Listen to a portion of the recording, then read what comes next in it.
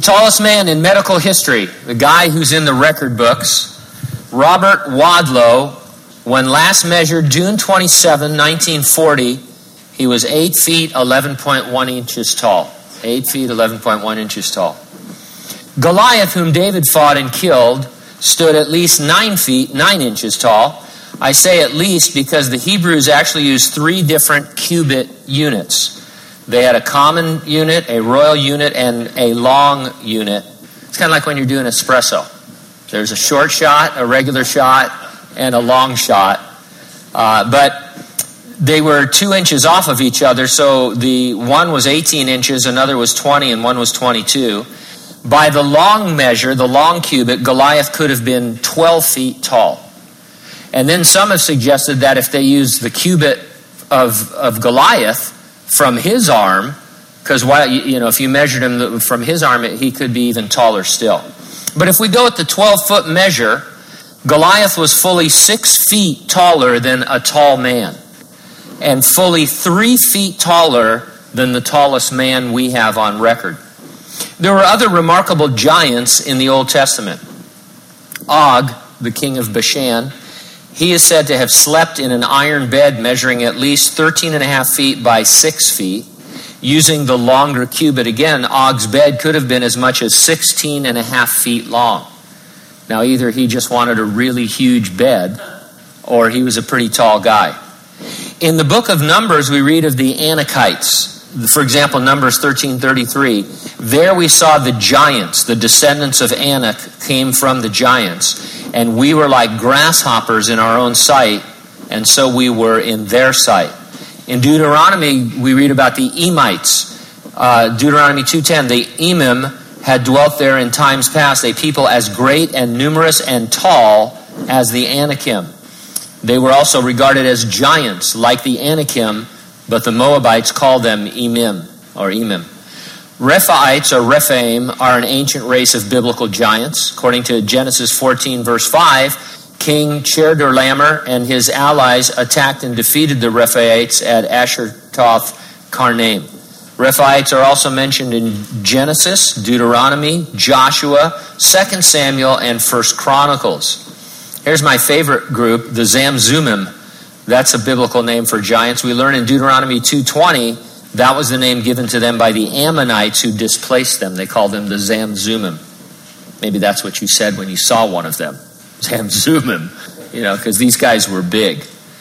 What we call giantism, or actually it's gigantism, is usually caused by a tumor on the pituitary gland of the brain. It affects about 1% of the population. Giants typically suffer from many physical limitations and disabilities, and they don't normally live that long. Robert Wadlow moved so slowly and with such difficulty that his day-to-day activity was severely limited. As one account put it, and I quote, "The human body is not well suited to deal with the demands that such a large frame places on it." And Robert began to experience problems with his lower extremities. Leg braces helped him overcome the difficulties he had with the feeling in his legs and feet. Actually, there's reports that he had very little feeling in his legs and feet. He was only 22 years old when he died as a result of a septic blister on his right ankle caused by the brace, which had been poorly fitted only a week earlier. And so I remember when I broke my ankle back in 1985 serving the Lord at the church picnic. When they finally took the cast off, back in those days they used a real cast, not like those phony things that they have today. I had a real plaster cast. I had a huge blister, blood blister in there that they had to lance, and I almost fainted. But anyway, so this guy got a blister like that and died from it. Now, unlike Robert Wadlow, biblical giants were warriors. They lived long lives, and they demonstrated remarkable agility and strength. They didn't require leg braces, but instead they were almost superhumanly strong. Goliath, for example, was outfitted with 250 pounds of armor for battle. He wore it nimbly. He and the other giants of the Bible seem to be very different from people like wrestler Andre the Giant, who stood a mere 7'4" tall and died at age 46. I mentioned Og. At Og's height, keeping everything in proportion, and this was calculated by the guys over at Answers in Genesis, some science guys, Og would weigh in at close to 2,000 pounds. So this is a maybe 15-foot tall, 2,000-pound individual. Obviously, his skeletal structure was much, much different from that of a normal human struck with gigantism. And so the reason I'm going into this in so much detail is because I think we have a tendency to think of these giants. First of all, we don't think of the giants in the Old Testament, even though they're all over its pages. And when we do, we think of them as very tall men, like basketball players. But they're very, very different than any kind of creatures that we have ever encountered. They are not just taller men suffering from pituitary tumors. They were absolutely unique. So where did these giants come from? And how were they so mighty? Verse 4 of Genesis 6 says, there were giants on the earth in those days, and also afterward, when the sons of God came into the daughters of men, and they bore children to them. Those were the mighty men who were of old, men of renown. Before the global flood, and again after it, these giants were the product of the sons of God marrying and mating with the daughters of men. Now, we established in our last study that the sons of God were fallen angels. They married and mated with human females both before and after the flood, and the result were these giants. The word for giant, the first word, is Nephilim. It means fallen ones. It isn't describing their size. By itself, Nephilim doesn't indicate they were giants. The word is intended to tell you this is a new race of beings that have come into existence. And so fallen angels mate with human women, and it produces Nephilim, something that we haven't ever seen before. They're described as the mighty men of old, men of renown. The word here is Gibborim, and it speaks of their exploits. Arnold Fruchtenbaum says of them, they were superhuman. They had human characteristics, but were at the same time superhuman. They had extra capacities, both mentally and physically. Francis Schaeffer, another smart guy, wrote this. He said, more and more we are finding that mythology in general, though greatly contorted, very often has some historic basis. And the interesting thing is that one myth which occurs over and over and over again in many parts of the world is that somewhere a long time ago, supernatural beings had sexual intercourse with women and produced a special breed of people. Later in the Old Testament, we learn that the Nephilim were also of giant stature. Now, if you're like me, you're willing to admit that there were Nephilim before the flood, but how can there be Nephilim post-flood?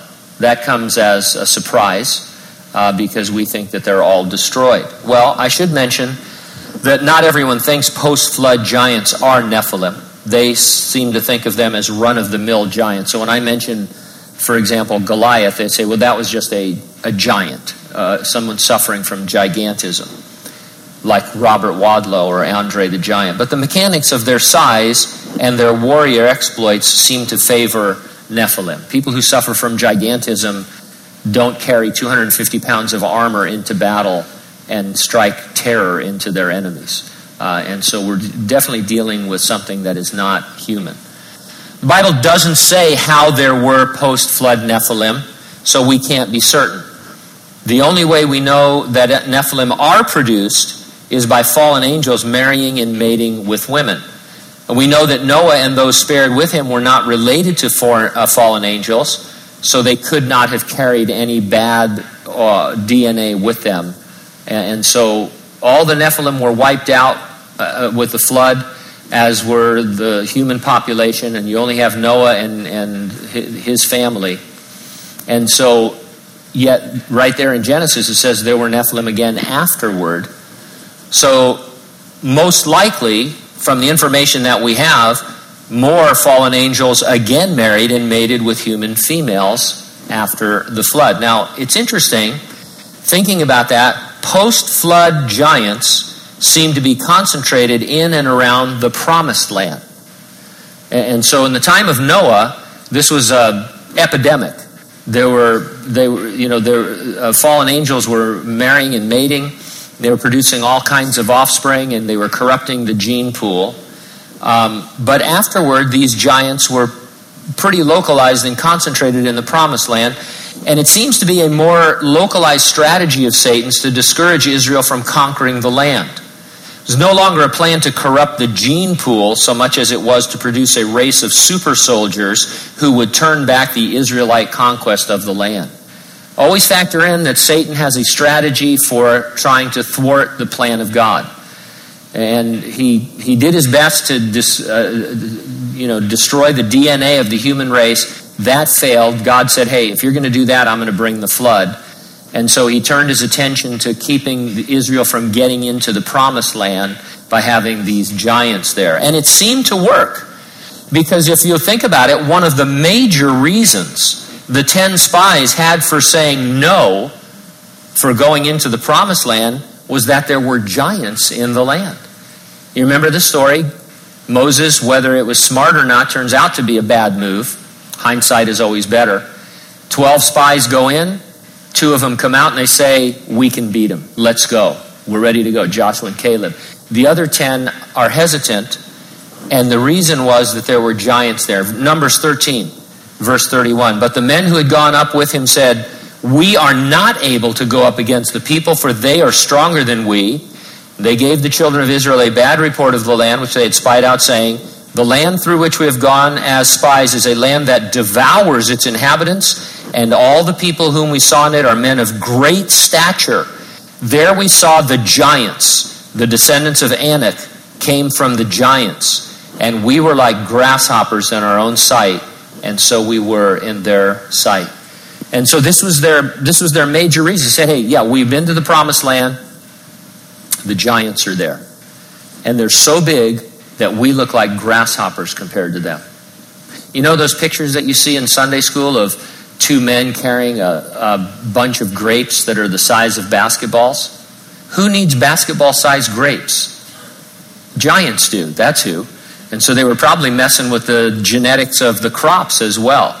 You ever think about that? So one of the things that's blowing my mind about this Days of Noah stuff is that we really don't pause to think about just the reality of what the Word of God is saying. And so these guys are saying, hey, we'd love to go into the promised land, but you don't understand. There are 12-foot, 15-foot tall giants there, and they move pretty fast. They're pretty nimble. They're warriors. They're nobody to take lightly. We're going to get crushed if we go in there. And the evil report of these 10 spies kept Israel out of the land for how long? 40 years, until that generation died off. And so the plan seemed to be working. When Joshua led them in finally, 40 some odd years later, they encountered giants over and over again. For example, Joshua 11, 21 and 22. At that time Joshua came and cut off the Anakim from the mountains, from Hebron, from Debir, and from Anab, and from all the mountains of Judah, and from all the mountains of Israel. Joshua utterly destroyed them with their cities. None of the Anakim were left in the land of the children of Israel. They remained only in Gaza, in Gath, and in Ashdod. The Anakim, the sons of Anak, were the race of giants. And so they were fighting these giants in the promised land. Caleb, in his famous speech, hey, give me my inheritance, he talks about going and displacing the giants that were there in his inheritance. God is sometimes criticized for ordering Israel to destroy all the inhabitants of the promised land. It seems cruel. We always point out that anybody human who wanted to get saved could have gotten saved. Rahab is the example, but there were others who converted to Judaism. You didn't have to be killed. You could become a convert. But what we don't ever factor in is that the presence of Nephilim there in the promised land dug in. There were these race of giants who lived in the promised land. And so extermination makes more sense if there were Nephilim. They have to be destroyed. God destroyed them once in the flood. Now he's going to let Israel destroy them in open conflict. And so that's what's happening. There were giants after the conquest of the promised land. It is thought that David and his mighty men finished the work of exterminating the Nephilim from off the earth. For example, we read of this encounter from 2 Samuel 21. When the Philistines were at war again with Israel, David and his servants with him went down and fought against the Philistines. David grew faint. Then Ishbi-Benob, who was one of the sons of the giant, the weight of whose bronze spear was 300 shekels, who was bearing a new sword, thought he could kill David. But Abishai, the son of Zeruiah, came to his aid and struck the Philistine and killed him. Then the men of David swore to him, saying, "You shall go out no more with us to battle, lest you quench the lamp of Israel." Now it happened afterward that there was again a battle with the Philistines at Gob. Then Sibbechai the Hushathite killed Saph, who was one of the sons of a giant. Again there was war at Gob with the Philistines, where Elhanan, the son of Jair-Oregim, the Bethlehemite, killed the brother of Goliath, the Gittite, the shaft of whose spear was like a weaver's beam. Yet again there was war at Gath, where there was a man of great stature who had 6 fingers on each hand and 6 toes on each foot, 24 in number. And he was also born to the giant. So when he defiled Israel, Jonathan, the son of Shemiah, David's brother, killed him. These 4 were born to the giant in Gath and fell by the hand of David and by the hand of his servants. When you start to pay attention, you see that giants are a big part, get it? Little pun there, big. They're a big part of the Old Testament history. And again, we read through texts like that, and because we're conditioned to think of tall men, we don't understand the gravity of it. I think all of us know it's pretty crazy that a little shepherd boy like David could take down a giant like Goliath. But if you could really see this represented, David's like a teenager. He's they were short in those days. We think of David as 6 feet tall, but a tall man in those days was probably 5 foot 5 inches, 5 foot 6 inches. David might have stood 5 feet tall against a 12-foot man, giant, who weighed at least 1,500 pounds. And so this is kind of a terrifying thing. And he wasn't like Andre the Giant, moving very slowly in his wrestling moves, or Robert Wadlow, who couldn't hardly move at all. These were superior warriors. And so giants are all over the place. So why don't they find giant skeletons? Well, one writer said, and I quote, "Search the Smithsonian galleries, for example, you'll see not a single giant bone or footprint cast on display. The clear impression given is that evidence of giants has never been found, and intentionally or not, this tends to cast the biblical record in an unfavorable light." Scores of giant skeletons have been allegedly unearthed in the past couple of centuries. There is some evidence that these were ignored or destroyed or hidden by places like the Smithsonian because they defy the current theories of anthropology. It's not beyond the scientists to overlook or hide evidence contrary to their theories. And I don't want to become a conspiracy theorist. There's a lot of crazy stuff out there. There's a lot of photoshopped stuff. There's a lot of fake giant finds. But there are some genuine stories that at least have been reported by newspapers of skeletons that were found that were of enormous size, turned over to places like the Smithsonian, never to be seen again. And we're not against science. We don't want to be those Christians that people think, don't have a brain. We believe evidence in the world supports the biblical narrative of creation rather than the phony theory of evolution. But we do know, and we could give you many, many examples of scientists ignoring things because they don't fit the current understanding. And I'll tell you right now that scientists don't want to admit that there were giants, because then you'd have to admit that the Bible was accurate and that there's something more going on. And so that is at least one possibility. Bones of giants have been reported. Here's one report. This is from a newspaper, 1877 in Eureka, Nevada. There are tons of reports like this. This is just one. The prospector was surprised to find a human leg bone and kneecap sticking out of solid rock. When the surrounding stone was carefully chipped away, the specimen was found to be composed of a leg bone broken off 4 inches above the knee, the kneecap and joint, lower leg bones, and the complete bones of the foot. Several medical doctors examined the remains and were convinced that anatomically they had indeed once belonged to a human being, and a very modern-looking one. But an intriguing aspect of the bone was their size. From knee to heel, they measured 39 inches. Their owner in life had thus stood over 12 feet tall. Now, could that have been a hoax? Sure.